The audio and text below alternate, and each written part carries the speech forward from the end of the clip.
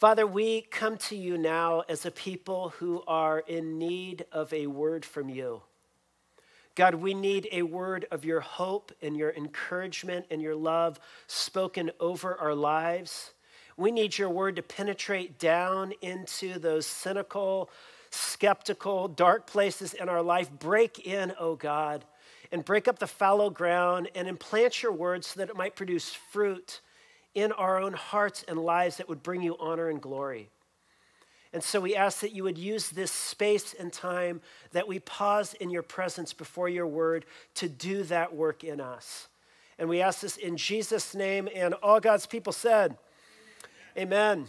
So if you are joining us for the first time, we have been in a series together entitled Wilderness. And what we've said each week is that the wilderness is not only a place on the map. It, of course, is that. It's a geographical location. It is that space between Egypt and the Promised Land. The wilderness is the place in between the past that God was bringing his people out of and the future glory he had in store for them in the future. The wilderness was that space that they had to traverse in order to get into the Promised Land. But we've said again and again that the wilderness is not only a place on the map, it is also a space we can find ourselves in. The wilderness, of course, is a place where resources are scarce, where we are wondering how we're going to find food and water. It is the place where all of the ordinary rhythms of life have been thrown out, and those normal places that we've gone through or we've gone to in order to find, kind of strength and sustenance seem to be absent and missing. And so the wilderness is a place we might find ourselves in. And it's interesting, over the last few weeks since we've been in this series, more than just about any other series I can remember, I have received so much feedback and interaction from you all about this series. And I think what I'm hearing again and again is that many of you are finding deep resonance with where you are at right now and the stories that we're reading out in the biblical text. You find yourself in a season of wilderness. And maybe for you, it has to do with your marriage. You're kind of like in that space where it seems like the old places you were have been thrown off and you are waiting for God to bring you into a new and better place. Maybe you recently graduated from college and you were looking for a job. You were hoping to kind of like enter into the workforce and everything has been completely thrown off. And you're wondering, when is God going to work again and bring us into a new place? Or maybe for you, all of, even as Natalie was referring to earlier, all of your normal rhythms in life have been thrown off. I mean, who among us hasn't experienced that over the last several months, right? And we can find ourselves struggling with loneliness, and we can be disoriented and discouraged. We can find ourselves in these places of wilderness. And one of the most common and persistent questions we can ask ourselves in seasons like this is that simple and very basic question: God, where are you? God, where are you when I'm in a place like this? God, where are you when I'm in a desert place, a wilderness place? Where are you? How can I find you in the midst of a time like this? And that's the question that is addressed in the story that we're looking at today. Because in this story, we see a metaphor or a symbol of God's presence that gives us an answer to that question: where is God in the wilderness? And what we're going to see in the text today, in answer to that question, where is God, is that God is in the cloud, number one. Second, God is in the lead. And thirdly, God is in the tent. God is in the tent. Notice first from our text, God is in the cloud. Look at what it says in Numbers chapter 9, verse 15. On the day that the tabernacle was set up, the cloud covered the tabernacle, the tent of testimony, and at evening it was over the tabernacle like the appearance of fire until morning. So it was always. The cloud covered it by day, and the appearance of fire by night. And whenever the cloud lifted from over the tent, After that, the people of Israel set out, and in the place where the cloud had settled down, there the people of Israel camped. As long as the cloud rested over the tabernacle, there they remained in the camp. So at this point in the wilderness journeys, Israel has been released from Egypt. She was brought from Egypt to Mount Sinai. And God led her to Mount Sinai in a pillar of fire and in a cloud by day. And there at Mount Sinai, God gave instructions to his people on how to live. He gave instructions also on how to build the tabernacle. And of course, the people built the tabernacle. And where we pick up our text, all of that has gone by at the foot of Mount Sinai. And now they're about ready to set out and move again. And it says in our text that the way God revealed himself to his people uniquely throughout the time in the wilderness was through this very palpable, this very visible, and in some ways kind of an unusual symbol of a cloud by day and a pillar of fire by night. There's another place in Exodus where it says that the fire by night was a symbol of the very, the word in Hebrew is the kavod of God. It's his glory, it's his weight, it's his heaviness. And that glory was enveloped in this cloud. And during the day, you couldn't really see it because the light of the sun, but then at night, the pillar of fire would shine through and it would produce this luminescent cloud in the night. But where was God in the middle of the wanderings of wilderness, or the wanderings of Israel in the wilderness? I want you to see that God was in the cloud. You know, in the ancient world, it was not uncommon for large armies to, when there were, a large army of hundreds or thousands of people who would be traversing long journeys together, to be led in their long journey at night by a pole that at the top of the pole was a large pillar of fire. And then in the daytime, oftentimes those who were at the front line would burn and there would be smoke that would be produced so that the stragglers behind at night at the dark skies couldn't get lost because they could see the light, and those who in the day were straggling behind couldn't get lost because of the smoke that was ahead of them. And those symbols of smoke and fire are now picked up, and God is now using these symbols to reveal to his people that he is going before them, that he is with them in the wilderness. But God reveals himself to his people in the cloud. God was in the cloud. But where was the cloud? Well, the text tells us that the cloud was settled on top of the tabernacle. The tabernacle was a little makeshift tent that was constructed, and it was set right in the middle of the camp. And so where was the cloud? The cloud was enveloping the tabernacle. Where was the tabernacle? Well, the tabernacle, and I want to show you an image of this, the tabernacle was right in the middle of the camp of Israel. So this is pretty fascinating. When Israel constructed her tabernacle, the Levites, who were the workers of the tabernacle, they would sleep kind of and camp all around the tabernacle, thousands of them. And then out beyond that, to the to the north, south, and east of the tabernacle were all of the other 12 tribes of Israel. And then right in the middle of it was the tabernacle enveloped in the presence of God that was made palpably present by this cloud. But where was the camp of Israel? Well, the camp was throughout the wilderness. And so the cloud is in the tabernacle is in the middle of the camp, and the camp is moving from place to place throughout the wilderness. I remember years ago, my sister Kara was working on her dissertation. She had done a PhD, or she was working on a PhD at UCLA in Hebrew and ancient Semitic languages.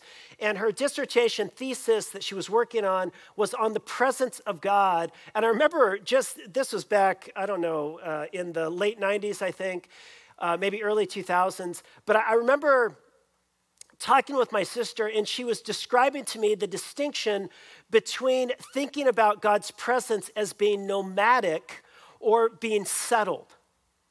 And she said, in the ancient Near East, everybody considered God's presence to be settled.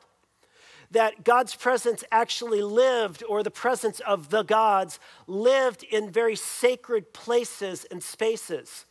And so God's presence dwelt, it inhabited, it lived in a great palace, or maybe a cathedral, or a beautiful temple.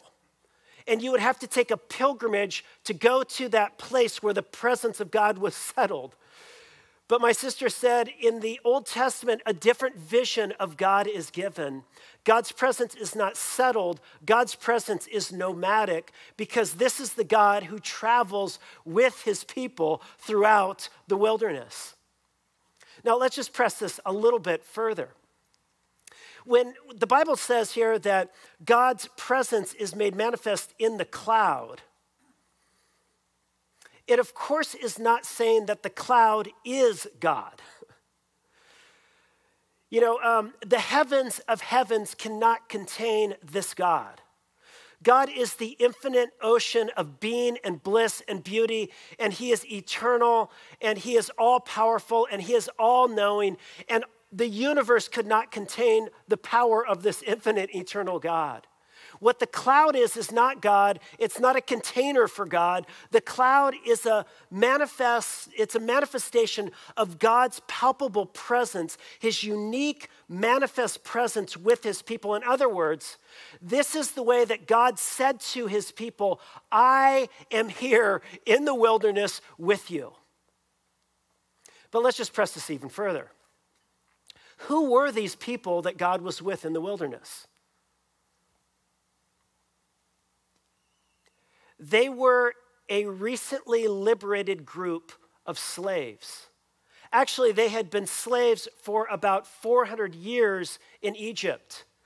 They were poor, they were marginalized, they were oppressed, they were taken advantage, they were abused. And when you have that kind of generational legacy of slavery and oppression, what does that do for your outlook on life? Not much, right?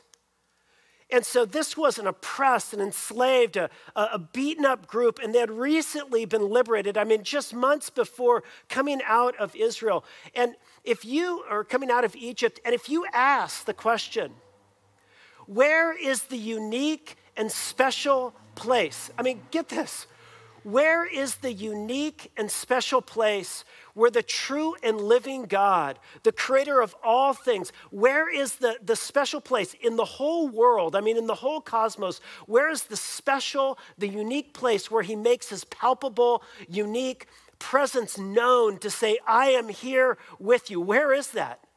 It is right in the middle of a camp of former slaves who are wandering around in the desert. They are homeless, they are landless, they don't have a nation, they don't have borders, they don't have a flag, they don't have an army. They are landless, wandering, refugee people recently liberated from slavery. And this is the place, and these are the people where the true and living God chooses to dwell with in a unique and palpable and special way. Isn't that beautiful? And we could just even press this a little bit further. You know, the cloud, it's not God. The cloud is God manifesting himself. This is God showing himself visible. You know, they can look up, they can see the cloud by day, they can see the pillar of fire by night. It's a visible manifestation of God because God here is choosing to reveal himself to his people. He's choosing to reveal himself to us. And when God pulls back the curtain for humanity and he discloses in this powerful, unique way who he is, note well, he reveals himself as the God who was in the middle of the wilderness, the most difficult, hardest places, with a recently liberated people who are still landless and homeless and borderless and armyless. And this is how God is revealing himself in this story. Now, of course, God manifesting himself in the cloud is just a glimpse into how God will ultimately manifest himself when he manifests himself in and through his son, Jesus. You know, the fire, the pillar of fire, the kavod, the glory of God is engulfed in a cloud in the wilderness. But 2,000 years ago, the fire, the very kavod, the glory of God was enfleshed in Jesus when God became flesh and dwelt among us. And if you think, sometimes when you look up at the clouds, have you ever had this thing where you're laying on your back on the grass? Maybe you remember this as a child. Maybe you still do this, those of you who are a child at heart. And you've thought, what kind of pictures do you see in the clouds, And it's open to interpretation, isn't it? And sometimes you see stuff. Sometimes the clouds reveal something to you. And there's a very real sense in which God's revelation of himself through the Old Testament scriptures is indistinct. It can be hazy. And there, of course, there's much in the Old Testament that it's luminous. It's the glory of God illuminating and shining through this cloud. But then there's other stuff in the Old Testament that's confusing and odd. And we're like, what does that mean? What does that reveal to us about God? And it's because throughout the Old Testament, Israel is bearing witness to, they're giving testimony to their encounter with God, but their encounter with God was only in part. It was still hazy. It was still foggy and cloudy. But in Jesus, that which is foggy and cloudy takes on a very distinct, particular, fleshly character. So that Jesus says, if you've seen me, you have seen the Father. In other words, Jesus is the fullest disclosure of God's true self. Jesus is the most of God you will ever hope to see. The Bible says no one has seen God at any time, but the only begotten God who is at the Father's side, he has disclosed him to us. And when God discloses himself to us through Jesus, what do we see? We see an even clearer, a more distinct picture of the God who is with his people, especially when they are in the wilderness, especially when they are in hard places and hard times. This is not a God who goes and meets people in palaces and in temples and in beautiful cathedrals. This is a God who first and foremost meets us where we are at in our own wilderness. And listen, I go through all this stuff simply to say this, that wherever you are at, whatever wilderness you might find yourself in, you are not alone. God is there. In Jesus, God reveals himself as the God who is Emmanuel, the God who is with us, the God who is near to his people, the God who inhabits, who lives in the very middle of his people, as we traverse our way through the wilderness. And one more little point of application just before we move on to our second point. I was thinking about the last, almost year now we've been meeting outside of the sanctuary. And I don't know about you all, but I love our sanctuary. I'm kind of taken by beautiful church architecture, and I love the stained glass. I love the beautiful hardwood floors that were liberated from the red carpet. Now the glory of that Douglas fir shines forth. Can I get a witness? And I love our sanctuary. And, there's been like rhetoric throughout COVID of people asking questions like, when are you going to open up the church again? The church has been shut down. When is it going to open again? Listen, the church has not been shut down. The government cannot shut down the church. And the gates of hell cannot overcome the church. And we have never ceased being the church. And listen, God doesn't need a building to meet us in. God meets us right here. God is in the middle of our own journey where we're out in this cold, Southern California cold, 60-degree weathers. We're all tortured out here.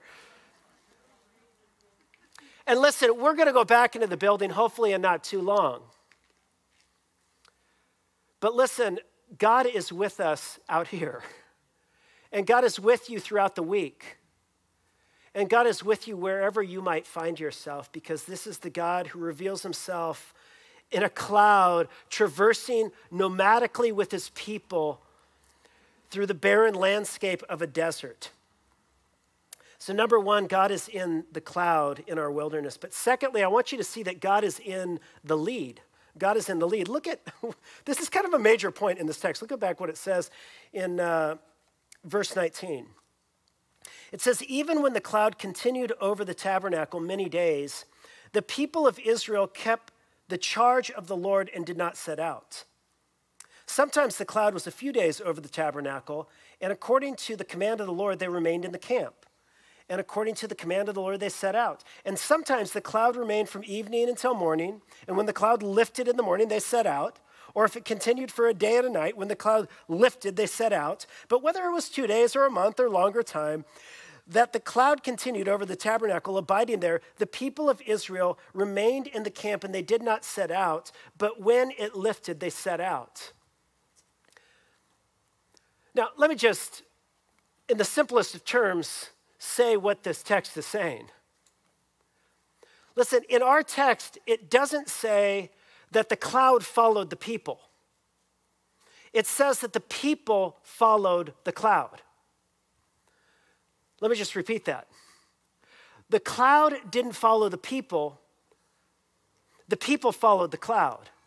In other words, the cloud would envelop the tabernacle, and it might be there overnight. It might be there for a week. It might be there for a full month.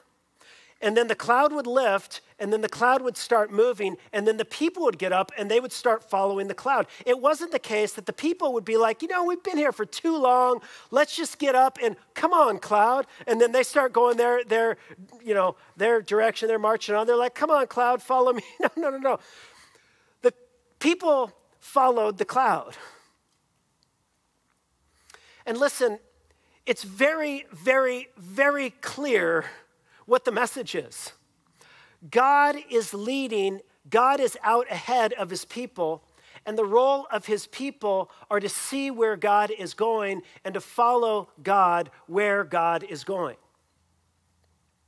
It's fascinating. When God became flesh in Jesus and dwelt among us, when the fire of God was enfleshed, not in a cloud, but was engulfed in the human flesh of Jesus, when God came and inhabited humanity in Jesus, the first command that Jesus issued to his disciples, you know what it was? It was the command, follow me. It was as if Jesus was saying, look, I am the new cloud coming out ahead of my people, and the role of my people is to carefully watch where I go, and that is where they ought to go as well. In other words, we are called to walk as those who follow Jesus. And let me just press this a little bit further, because I think, and exactly what this is getting at, sometimes our attitude can be, I just want God to show up and bless the thing that I want God to bless. I'm interested in this cute girl. God, I'm moving towards her, and now God, I want you to follow me, and I want the cloud to descend on that relationship. Or God, I want to pursue a new job. I want to do some stuff with my business, and now I'm going to move in this direction. Now, God, I want you to come, and I want you to descend. I want the cloud to descend and bless my business. God, I like this candidate, and God, this is what I'm into. And now, God, I want you to come, and I want you to come and bless my candidate. I want you to bless my work. I want you to come and bless the relationships I want to be in. God, I want you to come and follow me and bless what I want you to bless.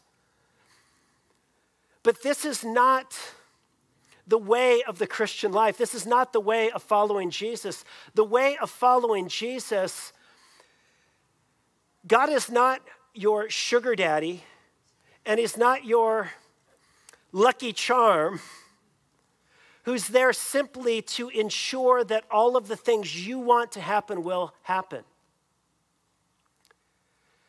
God reveals himself to us in Jesus as our Lord and our Master and our King. And our reaction is to fall at his feet and say, command me. You are my master, I will follow you. Jesus, I will follow you in the wilderness. You know, you have come to be with me, and now I will be with you, and I will follow you in whatever wilderness I am going through. Jesus, I see you walking out ahead and forging the path of forgiveness and reconciliation and relational healing. And even though I don't want to go there, that is the path I will follow you in. Jesus, I see you walking forward in a path of generosity and sacrificial living. Jesus, this is the path I will follow you in. Jesus, I see you going down that path of freedom from anxiety and worry. Jesus, I will walk with you down this path and learn how to let go of my need to dominate and control others and all that. And I will learn freedom from my anxieties. Jesus, I see you getting up from the table and washing the disciples' feet. I will get up and I will move forward in acts of service and love and washing people's feet. Jesus, I will follow you because you are my Lord and my Master. And so, where God reveals himself to his people in the wilderness, he reveals himself first as the God in the cloud, but secondly, as the God in the lead. He comes to be with us so that he might guide us and lead us, and we might follow. And I think one of the great problems in the church today is that so many of us have the dominant voice in our life, the dominant controlling voice in our life, that shapes our values and our priorities and what we spend money on and what we dream about and all the ways in which we live and treat other. The dominant voice sometimes is anything other than Jesus. And what this is a call for us in the wilderness is to follow Jesus wherever he leads us because he is in the lead.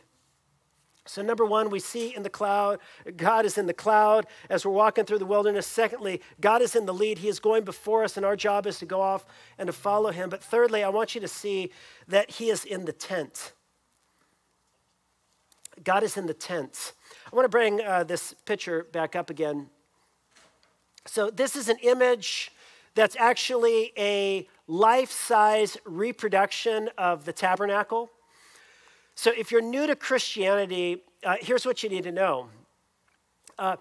In the Old Testament here in the wilderness, God meets his people on Mount Sinai, and he gives them instructions, get this, on a tent they're supposed to build that God himself is going to inhabit.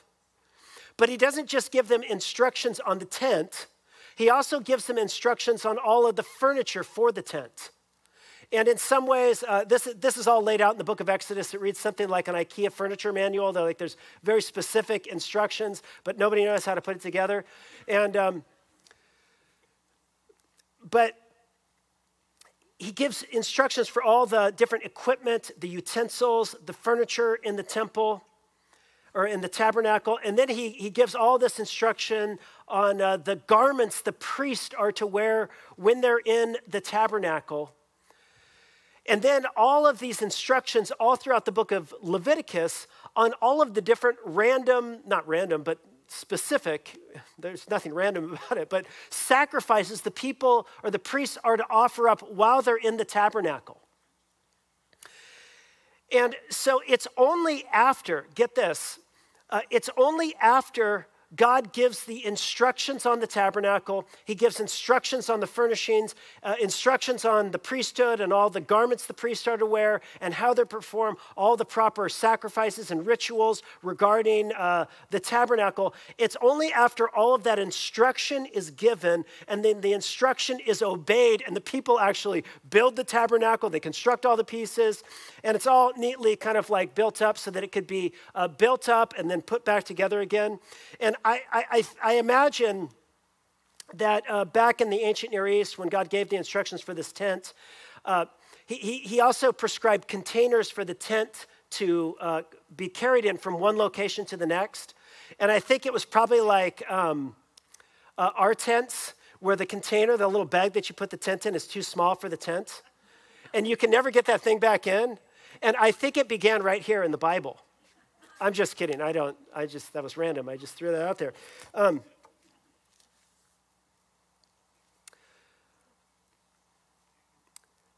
But what's fascinating is that prior to the instructions and the building of the tabernacle, God's presence in the cloud and in the fire is going out ahead of his people.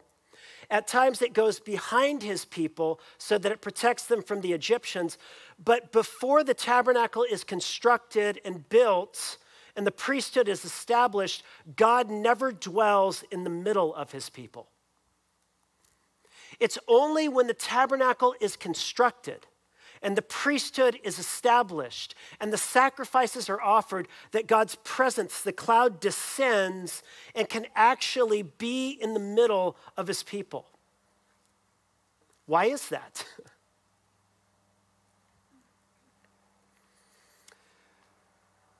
It's because the children of Israel knew something that almost all the ancient peoples knew, and it's something that many of us as 21st century modern people have forgotten.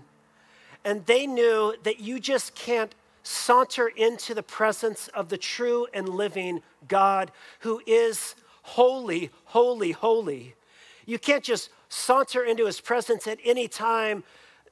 There actually has to be some sort of mediation for God's presence. Something that allows you to enter the presence of God, something that allows God's presence to be among us. And the reason for that is that we as human creatures are always falling short of God's holiness and God's goodness and God's love, and we are broken people. It's difficult for broken people to dwell in the presence of this kind of holy love. You know, I was talking recently to a friend who she was all upset with herself because she had double booked herself for her job. And so she had recently gotten a job and she had scheduled herself for the first week, or the manager had scheduled her, and she realized that she had double booked herself with something that she had previously arranged a couple months back, and she didn't realize it. So she had to call her manager, and she was terrified to have to share this news with her manager that she had double booked herself, and this is like her first week of work, and how can this be? And she felt so stupid and so bad about herself, and so like, you know, and I get all of that, don't you? And the reason is because you don't want to inconvenience somebody. And you feel bad, you kind of want to do it right on your job, and you want to get it right, and you realize that it might bother and inconvenience your manager, and it might bother the other employees, and yeah, there's an aspect of that where you're just a little bit embarrassed, and you wish you wouldn't have done that, and you feel a little bit stupid, but there's also something going on there. You just feel like you let somebody down. And listen, if we can feel just even a little bit of fear and trepidation in talking to a manager about letting them down in a very minor way and inconveniencing them, how will we feel when we stand before the true and living God, who is not just our manager, but who is the creator of all things, and recognize that we just haven't, inconvenienced the schedule around the job and the work he's managing here in creation, but we've actually contributed to the violent, world that is so full of darkness. We have actually participated in this darkness, And before God's presence, we should feel shame and feel like something needs to be done. And so God actually gave Israel the tabernacle and the priesthood and the sacrificial system as a way to say, look, something can be done. Like your wrongs that you've done can be dealt with through this mediatory process, through the sacrifices and through the priesthood and through the tabernacle. You can come near to me and I can come near to you. But of course, the tabernacle in the wilderness was just a foretaste of the ultimate tabernacle that would come among humanity in Jesus, when God himself would take on flesh and dwell among us. And Jesus himself would be the true and final tabernacle. He would be the true and final priest. He would offer the true and final sacrifice that would enable the very presence and love of God to flood into our life. And it came through Jesus. And so through Jesus, we can actually approach the true and living God. You know, through Jesus, we discover that God doesn't simply want to give us laws to lead us. He does want to do that so that we follow. He actually wants to be the God who is near to us, who we can cultivate a life-giving relationship with. And you know, you might be new to Christianity, and I just want to let you know that that relationship is available to you. God has come near to you. He says, look, I love you. I want you. Come near to me. And you can enter into a relationship of love and life. You can be forgiven of everything you've done wrong. And I can come and be with you. But you just must come and receive this free gift. Our great God and Father, we come to you now and we thank you for your goodness and for your love. We thank you that you have not left us on our own, but you have come after us. We thank you that you are a God who is near us. And I pray, oh God, that you would enable us now to be near you, to be close to you. Help us, oh God, to find new strength in you, to walk out from this place, to follow you wherever you lead us. And we ask this in the name of your Son, Jesus, who came among us to rescue us. Amen.